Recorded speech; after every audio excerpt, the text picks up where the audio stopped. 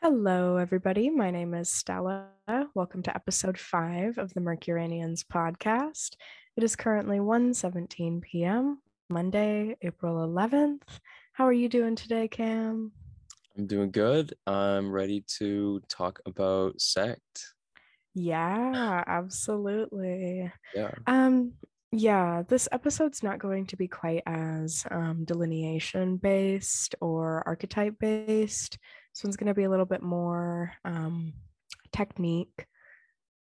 Yeah, I mean there's going to be just some general discussions about kind of the nature of the planets, and it's going to kind of summarize couple of points that we've talked about in some of the planet episodes. So we'll talk a bit about qualities we've mentioned and kind of summarize it all and have a discussion, I guess, about how it contributes to the concept of sect in traditional astrology, which is um, really an important, really a really important gateway into looking at just how the different planetary interactions are affecting the chart.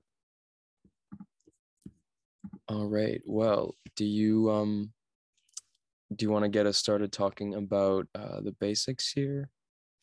Yeah, definitely. So, sect is going to be the difference between day and night, whether it's going to be in a chart or when you're talking about teams of planets in the chart.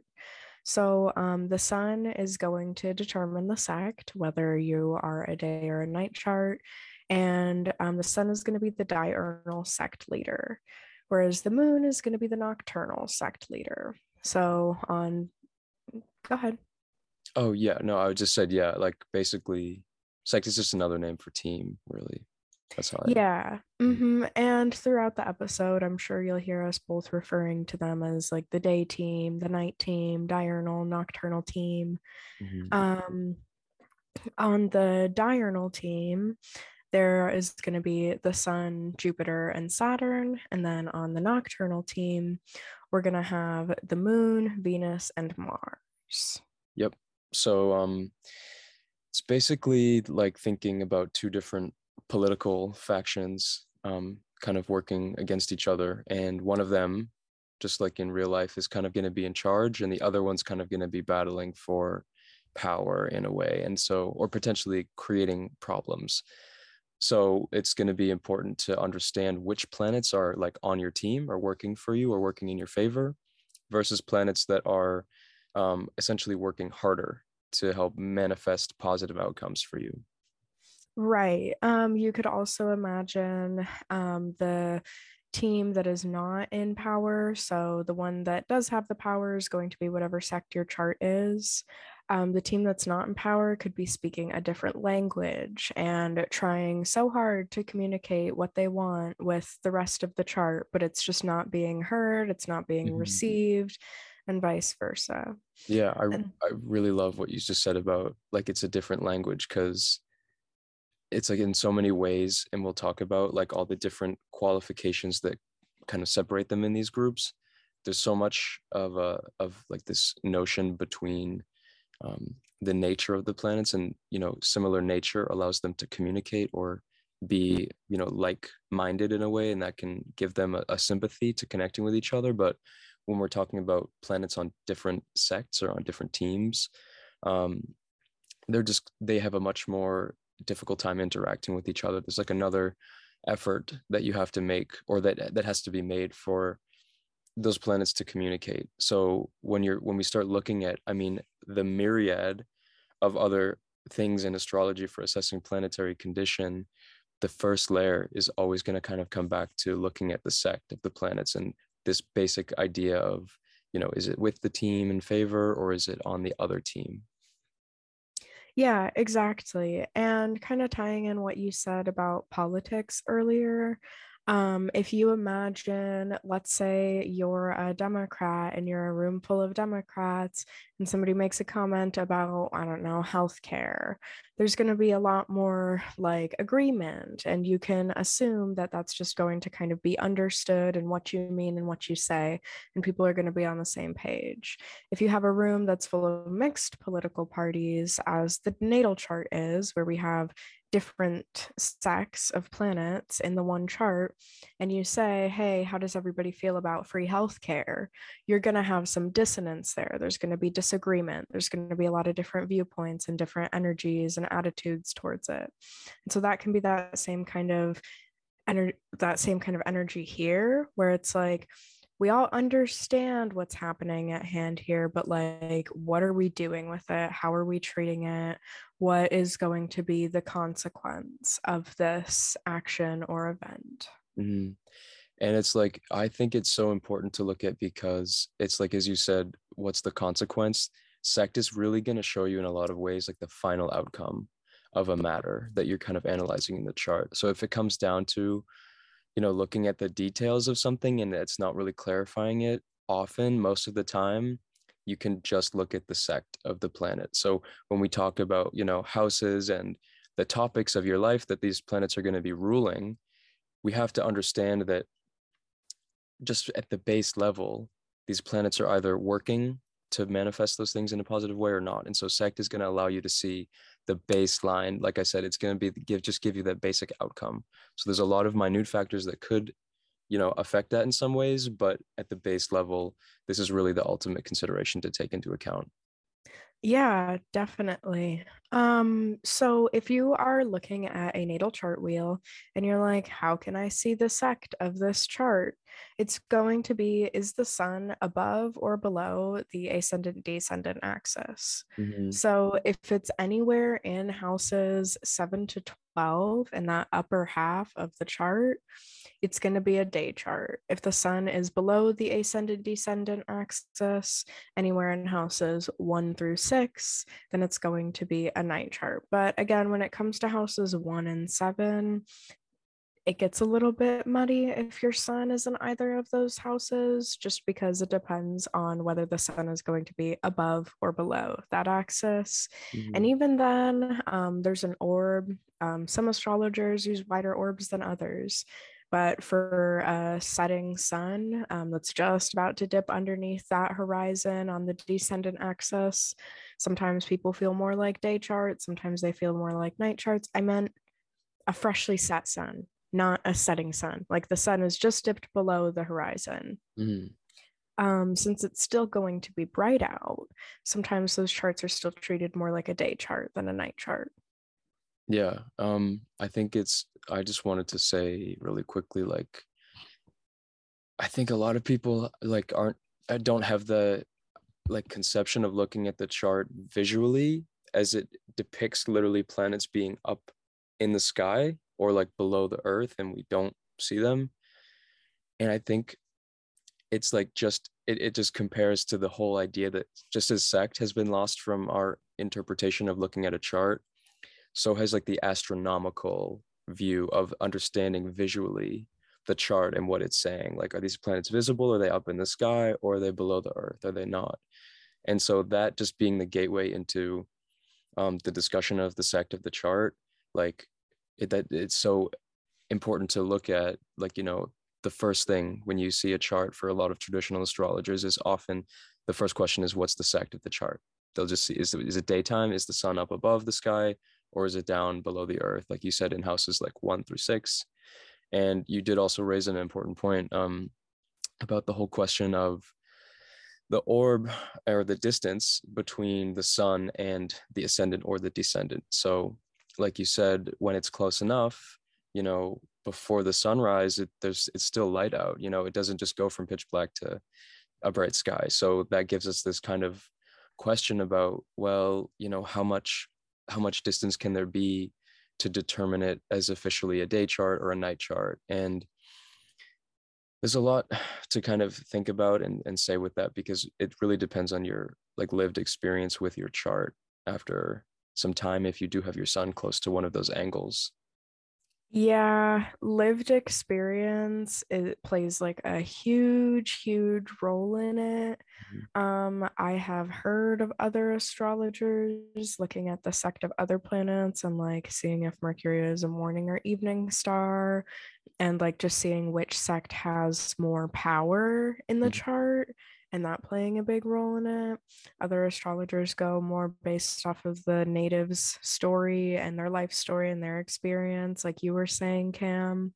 But I also know somebody whose sun was 7 degrees below the descendant axis, and they said that they still felt like a day chart. So it really depends. Yeah, I mean, I guess there's also just an important distinction to make that like it doesn't necessarily come down to feeling more solar or lunar in that sense, because what we're really talking about is either which planets act as the most benefic or which planets act as the most malefic. So if you are someone that has your sun in a tight degree to the ascendant or the descendant, what it really means to use your lived experience means tracking transits and seeing if Mars is making more difficult things happen for you, or is it Saturn? And so, like, we talked about at the beginning, they're in different groups and we'll explain that. But at least just as a quick intro for people who do have their sun close to the horizon, it's going to come down to kind of testing your energies and your connection to those planets and which ones are being more benefic or more malefic. Yeah, exactly. And as you were saying, with the which planets are going to be more malefic and more benefic, Mhm. for a day chart, the most benefic planet is going to be Jupiter, the most malefic planet is going to be Mars. For a Right, night chart, the most benefic planet is going to be Venus, the most malefic planet is going to be Saturn. right. And the difference between a malefic Mars and a malefic Saturn should be a pretty stark difference. It's the difference between being told no versus and like not getting an experience at all versus something going like extremely just like explosively wrong, you know?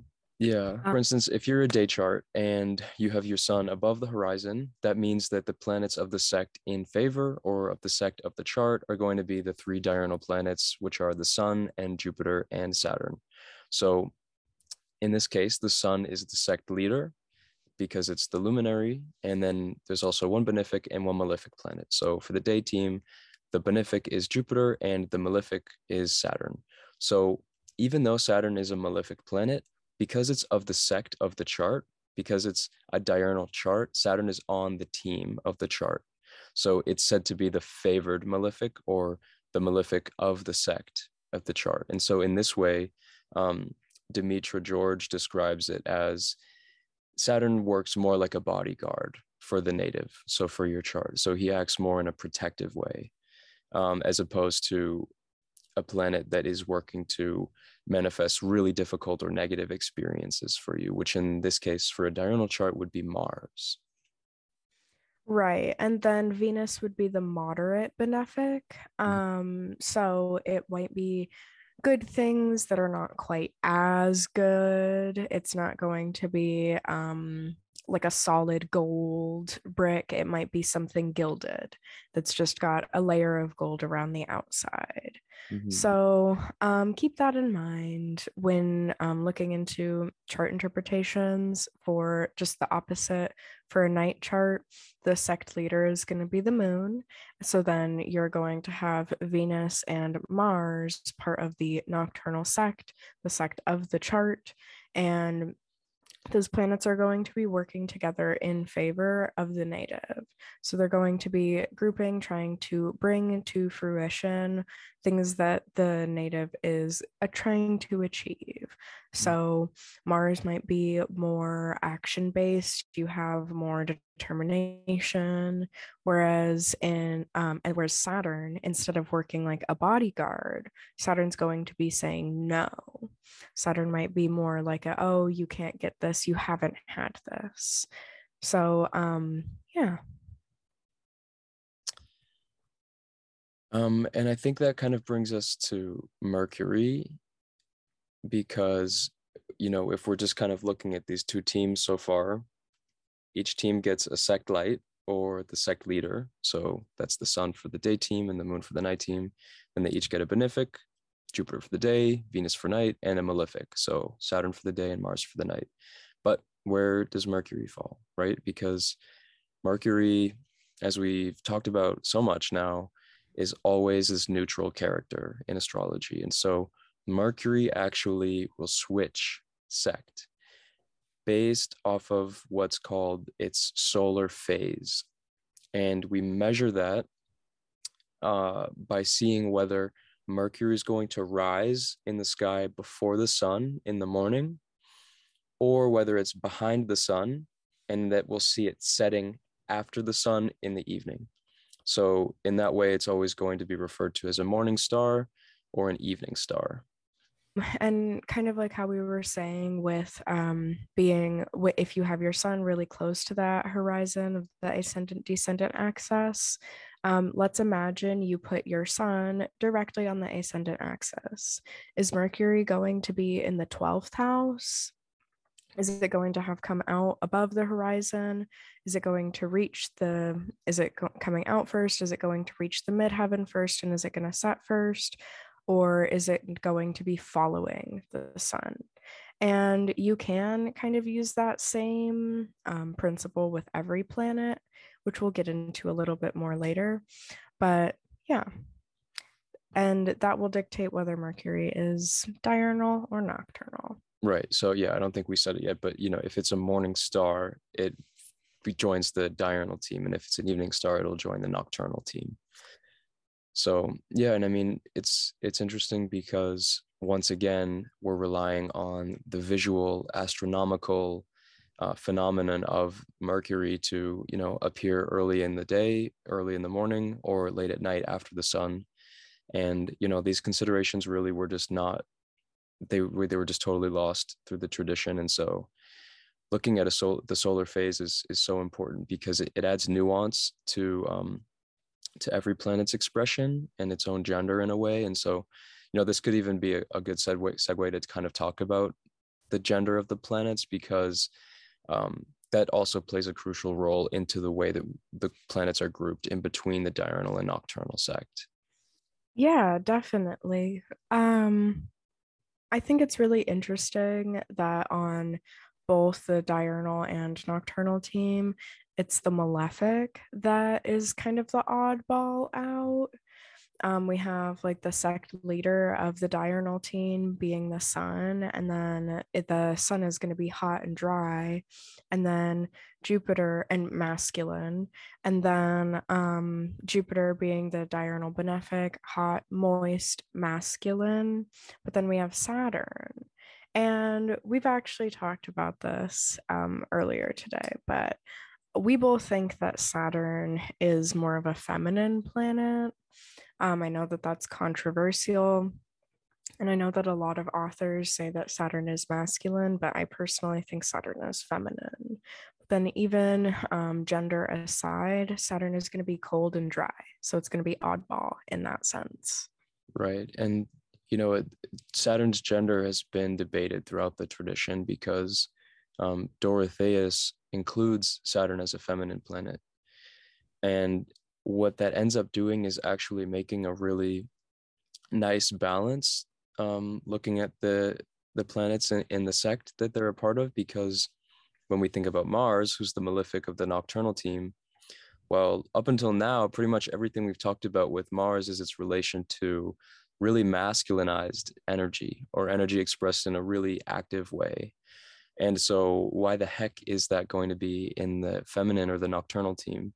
And same thing with Saturn. Why is this really feminine in principle archetype? Because we in the social planets episode, we talked so much about how Saturn's a container. It makes like literally a womb for life. It makes a restriction for something to kind of come from it. And so it acts in such a yin kind of way that it really mirrors how Mars is such an active and masculine planet, but they're both in the opposite team. And I think it really connects to their temperateness, because when we think of the benefic planets, Venus and Jupiter, who are both warm and moist, that combination makes them both really moderate in the temperature of their expression. Because, okay, well, we think of Saturn, cold and dry, that's extremely, that the temperature is just way off to the extreme of coldness. And Mars being hot and dry, that's way extremely in the opposite direction of that. And so we have the benefic planets being benefic because of their temperate nature, but the malefics are malefic because they're so extreme on either end. And so by being in the opposite sect, it balances that nature out. So Saturn in the daytime is warmed up a bit, right? So that makes him a little more balanced. And then Mars at nighttime is cooled off a bit from his hot nature. So by them having really an intrinsic gender that's being expressed so extremely, by us putting them in the opposite sect, it actually keeps it really balanced out. Yeah, yeah, exactly. And we haven't really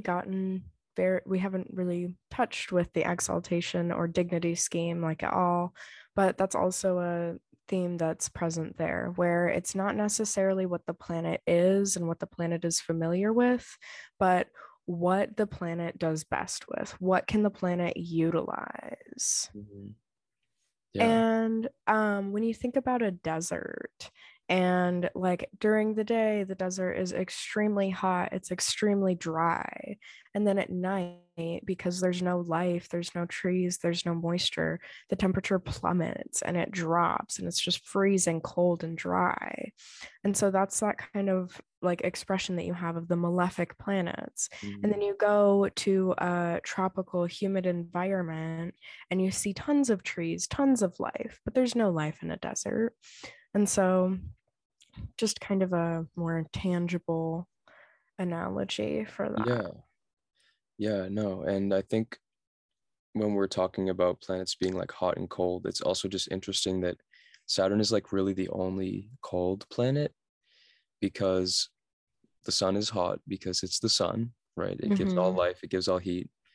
The Right. moon is warm because, well, there's kind of two main reasons. One, it reflects the light of the sun, so it does emit light. There's a warm nature to the fact that it's so bright compared to all the other planets, but also it's the lowest planetary sphere and it's closest to the Earth. So different source texts would kind of write about how the Earth would release exhalations of heat off of the surface that kind of bounce up into the layer of the moon, and that the moon is like kind of helping to contain and keep some heat within like that it kind of bleeds into the lowest planetary sphere, and that those would kind of bounce back and forth a bit. So the moon was seen as warm for its light, but also its proximity to Earth. And then after that, Mars is obviously all about heat, and Jupiter and Venus are warm because they can produce life. So they have to be warm and wet. And that really only leaves us with Saturn, who is intrinsically cold, and also Mercury, who can be cold or hot.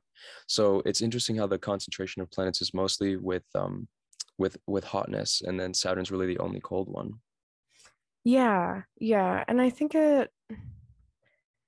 when you think about the nature of a cold temperature, even on like a molecular level, like think about ice and like how water changes when it's in cold. When it gets cold enough, it gets these like nice structures and they're very regimented and they're sturdier, but it's also buoyant. Ice is buoyant in its solid form. And Saturn also is buoyant. If you were to put Saturn in a massive cup of water, Saturn is less dense than water. Saturn would float. And so I just think that that's interesting to consider when thinking about the presence of this planet, not just being a part of the day sect, but also in general. And like the combination of Mercury and Saturn both being able to be cold, I feel like really speaks to, um, like you were kind of alluding to there, like the crystalline structure that molecules kind of assume when they reach a balanced state. It's not just that it's Mhm. stable, but it's stable because of its geometric organization, and like it's balanced, uh, just like It's evenly distributed. yeah. Yeah, I get what you're saying.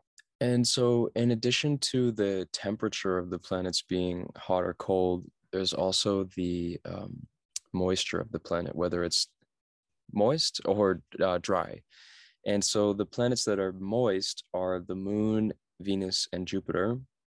And the planets that are dry are Mars, Saturn, and the sun. And so I think it makes sense because all of the moist planets all have to do with like life in a way. And it's also interesting that that Venus and Jupiter are both benefic planets and they're wet. And so it's like that's something that's good. Like we need water to live, to be born. Mm-hmm. Like it has to, like a child has to grow inside like a wet environment, like it's necessary for like the gestation of life. But then the dryness is like what kills life. And so we see Mars and Saturn being dry, and also the sun, which is interesting to think about too, because I feel like that even connects to how some people say that the sun acts like a malefic. I don't know. What do you think about that? I think that that is a very interesting way to say it. I think that the sun definitely can act like a malefic. Is the sun inherently malefic? I don't think so. Mm. Like just at face value in a chart, even in like a night chart, I wouldn't expand that. I think that that kind of becomes a topic when you have planets under the beams or combust. But then at the same time, when a planet is cazimi, like then it's extremely powerful and it's radiating through the chart. And so Do you want to define some of those things or? oh, yeah, yeah, we can do that. Okay. Um, so under the beams, what is the degree limit for the planet? It's So 17? it's been debated over the tradition, but I think most most authors say under beams starts at 15, and then combustion starts a little bit closer to like 7.5 or 8 degrees away from the sun. Yeah. So that Mm-hmm. really intensifies a planet being, it's ultimately it comes down to losing visibility because the sun is so bright and its rays go out so emit so far from the sun that when a planet gets close enough, it loses sight from our perspective. So effectually in a chart, it loses power in a way. And so that happens, and the planet is said to be under the beams, or if it's close enough, like within 8 degrees of either side of the sun, then it's combust. And that's like it's really burnt up by the rays of the sun and it's really losing a lot of its power. It can also mean that the significations for the planet manifest in a hidden way or in an unseen way. So if you have a combust planet ruling the house of marriage, your marriage, well, one, you might not get married, you might struggle with relationships, or it could be like you elope, or you Mm-hmm. have to go about your relationships in a hidden way, or you might have an affair. So that's kind of what happens when planets are under the beams. And so we'll talk about how to apply that to different house meanings later on, but it's like they become hidden essentially. Yeah, drowned out by the sun, and like it makes sense because the sun is so powerful and is so bright. I don't know if the sun might have more negative intentions though. Whereas like Mars, like when Mars is being malefic, like Mars wants to be malefic and has like negative intentions.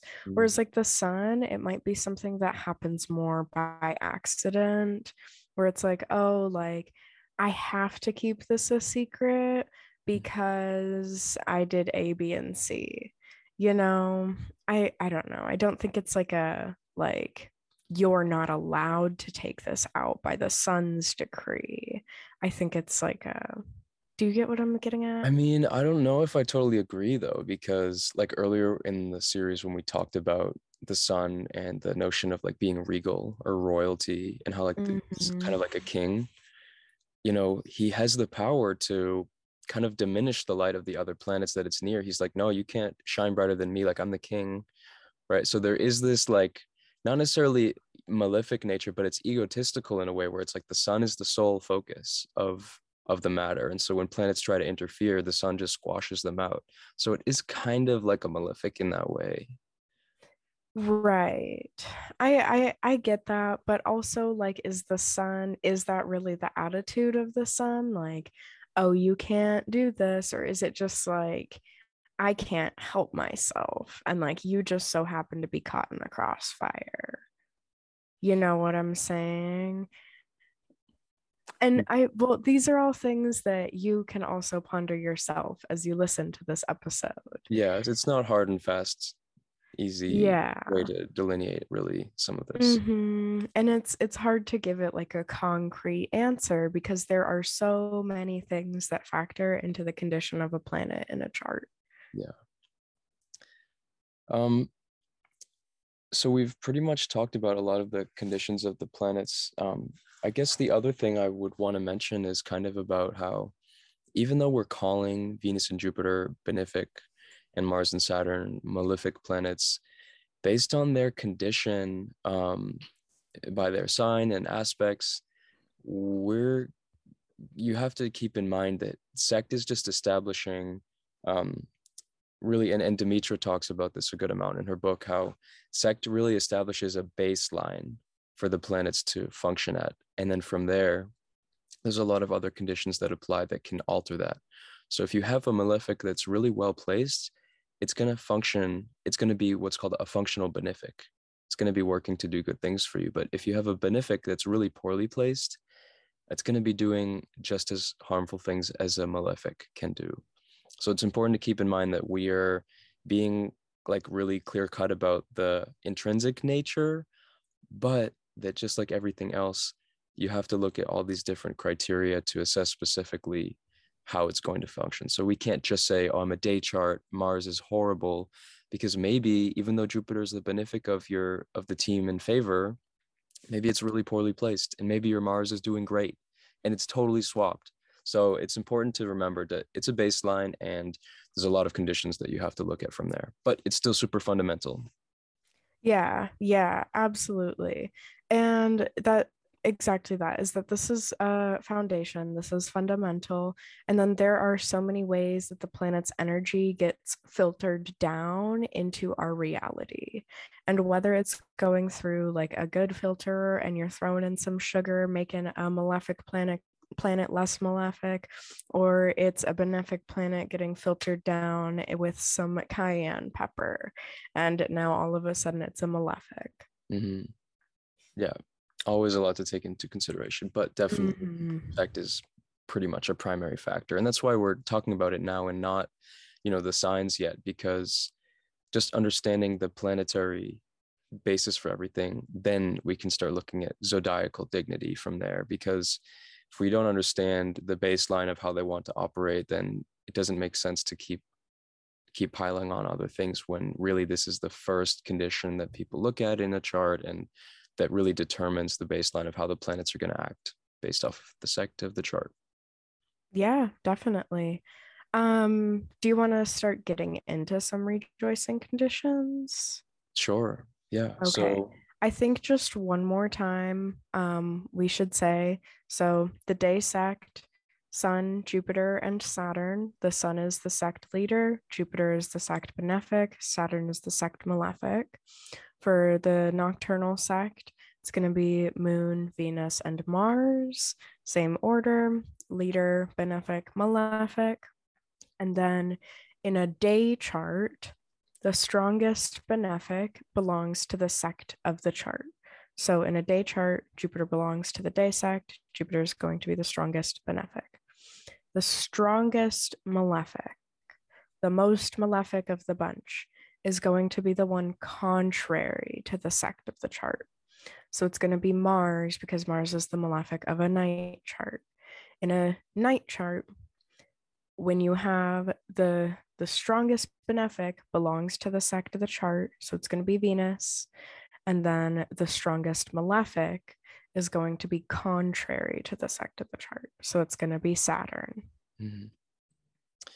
Yeah, and I think one final thing to just really reiterate too is that sect isn't about strength at all. And this is something I really remember that Chris Brennan emphasized just so much, like in his book and in his course, because we're not talking about strength at all. That's a completely different question. we're just talking about quality. So it's really not about quantity. It's the qualitative analysis of, is this functioning well? Are they acting in a productive way? Or are they acting in a malefic way that's not supportive of generating beneficial outcomes for the native? Yeah, exactly. So that kind of brings us into looking at a couple of what are called rejoicing conditions. And basically, these are smaller modifications to looking at um, the sect of, or the sect status of the planets in a chart, I guess is how you could word it. So Demetra George in ancient astrology introduces a couple of different rejoicing conditions.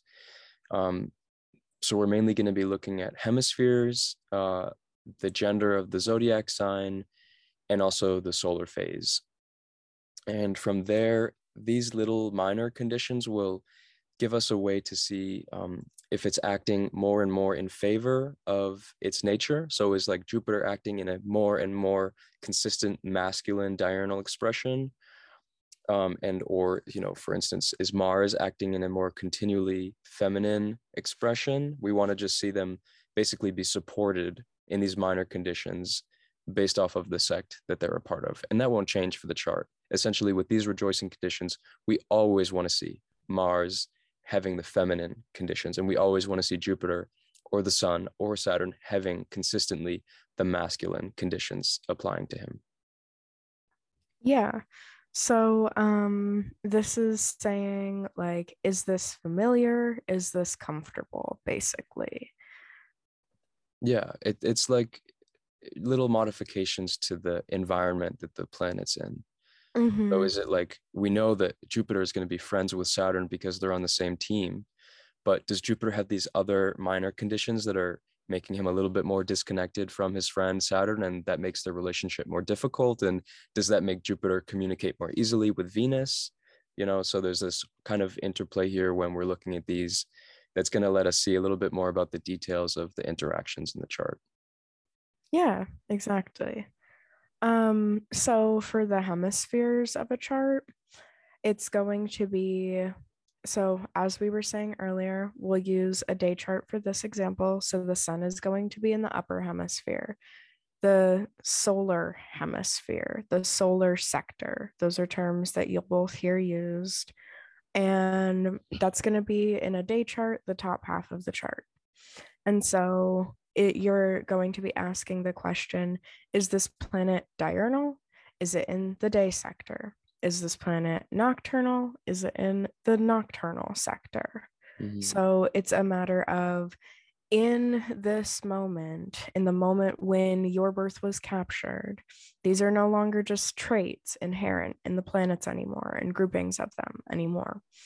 When in the moment when you were born, was this planet in the hemisphere that it prefers? Yep. And so another thing just about the power of the sun, and I think we mentioned that in the luminary episode, but because the sun just simply just determines the sect of the chart on its own, same thing with determining which one is the solar hemisphere. So this is where some people might get confused, because in a case of a night chart, when the sun is below the horizon, that makes the solar hemisphere, aka where the sun is, on the bottom half of the chart, which is kind of flipped to what we would think of, because it's daytime up above and night below. But in a night chart, the solar hemisphere is below and the nocturnal hemisphere is above. So we don't want to necessarily say the lunar hemisphere, because the moon moves around the whole zodiac much quicker than the sun. So in some cases, the moon will be right near the sun in the solar hemisphere. And so to kind of explain what that means for this condition is, well, that's going to be bad, right? Because we want the moon to be in the nocturnal hemisphere. Same thing with Mars and Venus. Right. And this has to do with where the planets were when you were born. So if you were to be standing outside and looking up, is it going to be the sun in the sky? Or is it going to be a dark night sky? Mm-hmm. Or is that dark night sky going to be below your feet in the bottom half? Is it below the horizon? Mm-hmm. So, thinking about the chart as the physical world around us can also help kind of conceptualize that a little bit more. Yeah. Yeah, and it is worth mentioning that Chris Brennan says that hemispheres specifically, he does not regard them like to a very high power. He says that the original considerations of sect are more important. Did you say that he felt similarly with sign and phase, that these were Um, just very minor? in his book in the chapter on sect, I don't know if he incorporated solar phase as a rejoicing condition for every planet. He talked about it in relation to Mercury because that's important to figure out which sect Mercury is on. But he didn't discuss it as like any old condition for any planet. He just talked about, I think, just the hemisphere and the gender of the zodiac sign that the planet's located in. Um, but yeah, so like we said at the beginning, these are conditions. So the primary factor here is the sect team. Is it in the team in favor or is it not? Other than that, we just have these minor little kind of tweaking measures to or tweaking tools to measure is it's on the team, but is it happy on the team or is it getting pulled to like feeling like it wants to be in the other team? Um, or is it just following its nature naturally and that's adding to its beneficence? That's really what these conditions are for. Yeah, exactly. And then, did you want to move into zodiacal sign? I was just gonna say maybe for the hemispheres, just to spell it out really clearly, like, okay, so if you're a day chart, that means the sun's up above. So you also want to find Jupiter and Saturn up there. They will all like get a point in a way. There wasn't Mm-hmm. a specific way of counting, but we're just saying, for example, and then that means that we want to see the moon, Venus, and Mars in the other hemisphere, so below the ascendant axis. And then Mercury, based off of his solar phase, will want to be either up with the sun or in the opposite team.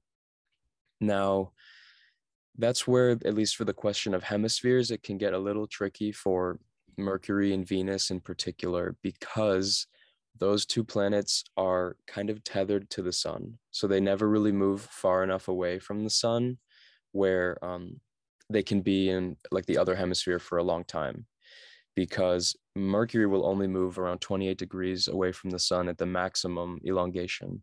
So there's only a couple times of the year where there's that much separation between Mercury and the sun. And, on top of that, that there's enough time for the sun to set and for it to like really officially be a night chart. And then for Mercury to still be up there. So that limits Mercury to rejoicing by hemisphere to a really small amount of charts. And even the same thing for Venus, because she will move up to 48 degrees away, but that's once again still really limited because her maximum elongation, she doesn't get to 48 degrees away as often as Mercury does, because Mercury will make 3 retrograde cycles a year, which means it'll reach that elongation point and turn back. But Venus is much less often. So Venus is even rarer in some cases to really find her rejoicing by hemisphere in a chart, Yeah, yeah, because the thing with her is, at least Mercury, half of the time he'll be a morning star, and that means he'll want to be near the sun, so it doesn't matter anyway. But Venus is always a nocturnal planet, and she's always tied to the sun. So that means that there's always way more people that have Venus not happy by hemisphere, as opposed to Mercury. yeah. That is very true. That is very true. And I think Demetra even has a line in her book where she says like that's maybe why so many people struggle with relationships and marriage, is just because Venus is stuck to the sun and that's not her nature. So that's also just something funny to think about too.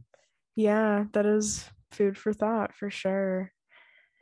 Yes, shout out to Demetra I know. for, yeah, everything she's done. And Demetra's work has played a role in this episode as the listeners have Yeah, gathered. for sure. I Yeah, of course want to credit Demetra and Chris too for all the work yes, they've done to revive and spread a lot of the knowledge here. absolutely. Us and many other astrologers are very grateful. So, do you want to talk a little bit about the next rejoicing condition? Yeah, definitely. So this one is going to be whether or not the planet is rejoicing by zodiacal sign. Or polarity is another way to portray it. So there are masculine and feminine signs, and diurnal planets are going to prefer the masculine signs, which are going to be all of the fire and air signs in the zodiac. So every fire sign, every air sign is going to be inherently masculine. The nocturnal planets are going to prefer the feminine signs. So there's going to be water and earth signs. And so Jupiter is going to prefer Leo to say, I don't know, Capricorn. Capricorn, Mhm. right? Yeah. Or anything earth Yeah, anything earth. or water. Exactly. Well, Right. that's it's funny because Cancer. I know Yeah. that's why. Well, Mhm. we're not even gonna. It's they want to be in diurnal planets want to be fire, air, feminine. No, Nocturnal planets want to be in water or earth. yeah, it's pretty simple. If you know whether one planet, I mean, one sign is feminine in the zodiac, you're just going to alternate. If one sign is feminine, the next sign is masculine, and so Yeah. on and so Yeah, like forth. you can count through. So like all of the odd numbered signs are masculine and all the even numbers are feminine because it'll always go fire, earth, air, water. So it always alternates gender or polarity going to the next sign. Yes, exactly. And then, so, I mean, that one's pretty simple. They just Mhm. want to be with whichever polarity they prefer. Yep, And then, did you want to welcome us into solar phase? sure. And yeah, this isn't too different from what we've already talked about because this is the same idea of looking at how we assessed whether Mercury was on the diurnal team or the nocturnal team based off of, like I mentioned, the solar phase. So we can look at that for all of the planets. And the easiest way to do this is look at your chart. It's best if you can like have a phone or something printed out to hold it physically and just in your hands rotate it so that you imagine the sun is right on the ascendant degree. So if you imagine in your chart that the sun is right on the horizon, which planets are above it, which planets essentially have risen before the sun, or if you want to look at it and put it on the descendant, which planets are behind it and which planets are setting after the sun in the evening. So this is how you look at whether a planet is morning rising or a morning star versus being evening setting or an evening star. Yeah, And exactly. yeah, and so like we said before, the morning star, the diurnal planets want to rejoice as morning stars and the nocturnal planets want to rejoice as evening stars. Yeah. And so these are just extra layers of comfort and familiarity for Mhm. these planets. Yeah. This is not going to be the same as like exaltation or anything like that. This is specifically for the sect of the planets and different conditions that they are accustomed to and would prefer. Hmm. Yeah, it's really just I think about comfortability. They Hmm. feel like they're in their own skin in a way, or like Right. they feel like they're an outsider. Right. Like if I can't have my domicile, can I at least have a sign that is also masculine? Like Right. that kind of energy. Yeah. If I'm going to be in a feminine sign and I'm a masculine planet, Hmm. I at least be in the sector that I prefer? Can I at least be in the solar hemisphere? Yeah. I kind of picture that energy. Yeah. And I actually had a crazy reading last week with a client who had most of their planets in all of the opposite rejoicing conditions. So I'm pretty sure almost all the nocturnal planets, which included Mercury in their chart, so they had four nocturnal planets, they were, I think, all in the opposite conditions. So they were all in the solar hemisphere, they were all in masculine signs, and they were all morning stars. And so when a planet is debilitated by all of the rejoicing conditions, it's said to be ex condita, which is like out of its condition or completely out of its nature. So even though they're all the nocturnal team, they're all being pushed by the three other main factors of assessing like their gender slash their sect condition. They're all in like the most debilitated position. And what ended up happening is this person's body actually produced too much testosterone, and they were developing health problems because their body was physically not producing enough estrogen. That is very fascinating. Yeah. And I No. mean, even just with the idea of like masculine versus feminine Mhm. and having all of the feminine, I mean, having all of the nocturnal, which are more feminine planets, being in diurnal signs and being in masculine signs, and all of these like diurnal conditions producing more testosterone, which is like a masculine thing, and then like not enough estrogen. That is very fascinating, very literal. Exactly. It's really literal. And so that really opens up a whole debate about, gender in astrology, because this could be a really good way to analyze, um, and think about how you express yourself.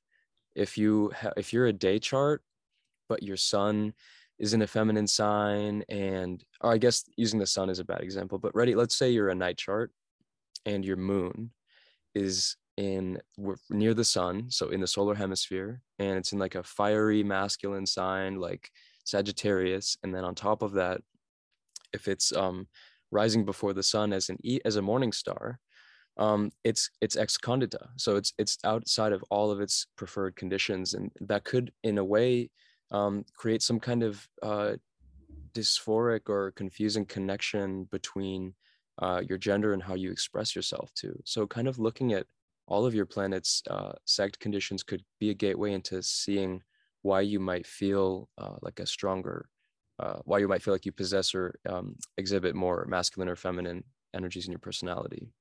And you might be able to recognize that dissonance too, and see how others' expectations of you factor into that too. How Mm-hmm. sometimes it can be others and how you are treated by others and stuff like that. So it's very applicable, although there's lots of fine details, and although they might not be the most weighty things in the chart, they're still very relevant and you can recognize them. Mm-hmm. And also, like, so on the opposite spectrum of a planet being ex-condita, we can also look at like a condition for when planets are doing really well by all these rejoicing conditions. And so a planet, so for medieval astrology, we have two different terms for a planet that's rejoicing. One of them is being in highs or highs, and this is essentially if it's of the sect in favor. So planets can only be in highs if they're in the sect in favor. So if you're a day chart, first of all, only the sun, Jupiter, Saturn can be in highs, or Mercury if he's a morning star. If you're a night chart, only the moon, Venus, or Mars could be in highs. But then to be in highs, it has to be of the sect in favor and um, be in its preferred hemisphere. So, for instance, if it's a night chart and you have the moon opposite the sun, your moon is in highs because it's the sect in favor and opposite the sun. If you're a day chart with Jupiter one sign away from the sun and they're both up in the sky, then Jupiter is in highs. Now, if a planet's also in the zodiacal sign of its preferred gender, then it's in halb, which is just an additional condition that intensifies itself and expressing its nature in the most comfortable way that it wants to. Yeah, and we keep coming back to this word comfort, and that's really what it boils down to. Is Mm, just, is this planet comfortable? right. And like with Mars specifically, the malefics specifically, but Mars in particular makes me think of like if Mars is uncomfortable, if Mars is not where Mars wants to be, and it's the malefic contrary to sect, so you're a day chart, Mars is going to be your malefic contrary to sect. Um, is Mars going to be throwing a temper tantrum? Is Mars going to be just like ravaging that area of life because it's not happy? Mhm. Like, I do not want to be here. I'm going to burn this place to the ground, is kind of the energy that Mars gives. And then Saturn being like, I do not want to be here. You're never going to have love. Like that kind of energy, not as extreme, but like you get what I'm saying. Just like this, like, I don't like this. I don't want this. I don't want to be here. I don't like this energy around me. Yeah. And that can kind of come up with the areas of life in your chart. Hmm. Yeah. Yeah, well, I think we covered most of our bases for the for what I had here. I don't know if there's anything else that you wanted to talk about. We covered it all. Everything that I had to say, even towards the end, I felt like we were kind of running out a little bit. Nice. Because, I Yeah, well, mean, yeah, this isn't a super complex topic. It's just one of the technical things. mhm. But really important because like sitting and looking at your planet's sect conditions can explain a lot, Yeah. Yeah. And especially with, especially no, you go. especially if you don't know that like malefic will become more malefic depending on like the condition or like just which malefic tends to have more abrasive tendencies in your life. If Yeah. you didn't know about that and sect, like that like will blow your mind as it Mhm. does like everyone who learns about it for the first time. Yeah. And it also explains why some people say that that Mars is definitely a malefic and other people don't feel like that a lot at all. Same with Saturn. Right. Yeah. I mean, some people that have just followed astrology and, you know, kind of feel like they have a relationship to the planets in their chart or by transits have an understanding of how they work with them. And, you know, maybe you find out you're a day chart and that Mars is an evil planet, supposedly, but you thought all along that it wasn't that bad. Well, you know, it also brings in this idea of, first of all, having to validate and honor our lived experience with astrology and be able to say, well, you know, this is what I've lived with. And so even though the textual tradition supports this, that I have to validate what I've experienced with it, but also that we do have to be looking at some of the specific details that can indicate why that relationship might be better or worse. Because when we look at these rejoicing conditions and you get into it, you know, at a base level, yeah, maybe Mars is the out of sect malefic, but maybe it's in highs or in halb and it's really comfortable where it is. So there's always a lot of things to take into account. But I think this is a really important gateway into just getting a baseline idea for the happiness level of your planets, basically, you know? Yeah. Mm-hmm. Yeah, definitely. All Yeah. right. Well, this was a pretty good episode. Yeah, Pretty laid back.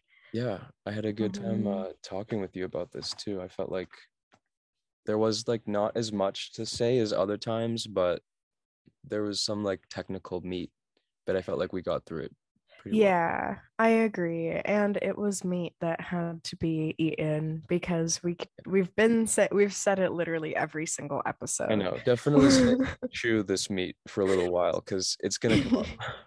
We're always gonna Yes. reference planets kind of based off of these sect conditions. We'll talk about morning and evening stars. We'll talk about um and sign genders too. Hemisphere we might not come up as much, but also always sect, always the baseline stuff. Yeah. Yeah. Mm-hmm. Exactly. Alrighty. Well, thank you guys for tuning in today. My name is Stella. Yep. My name's Cam, and we'll see you guys next week. Yep. Mercuranians Opinions out. out. Happy Happy stargazing, guys. stargazing. Bye.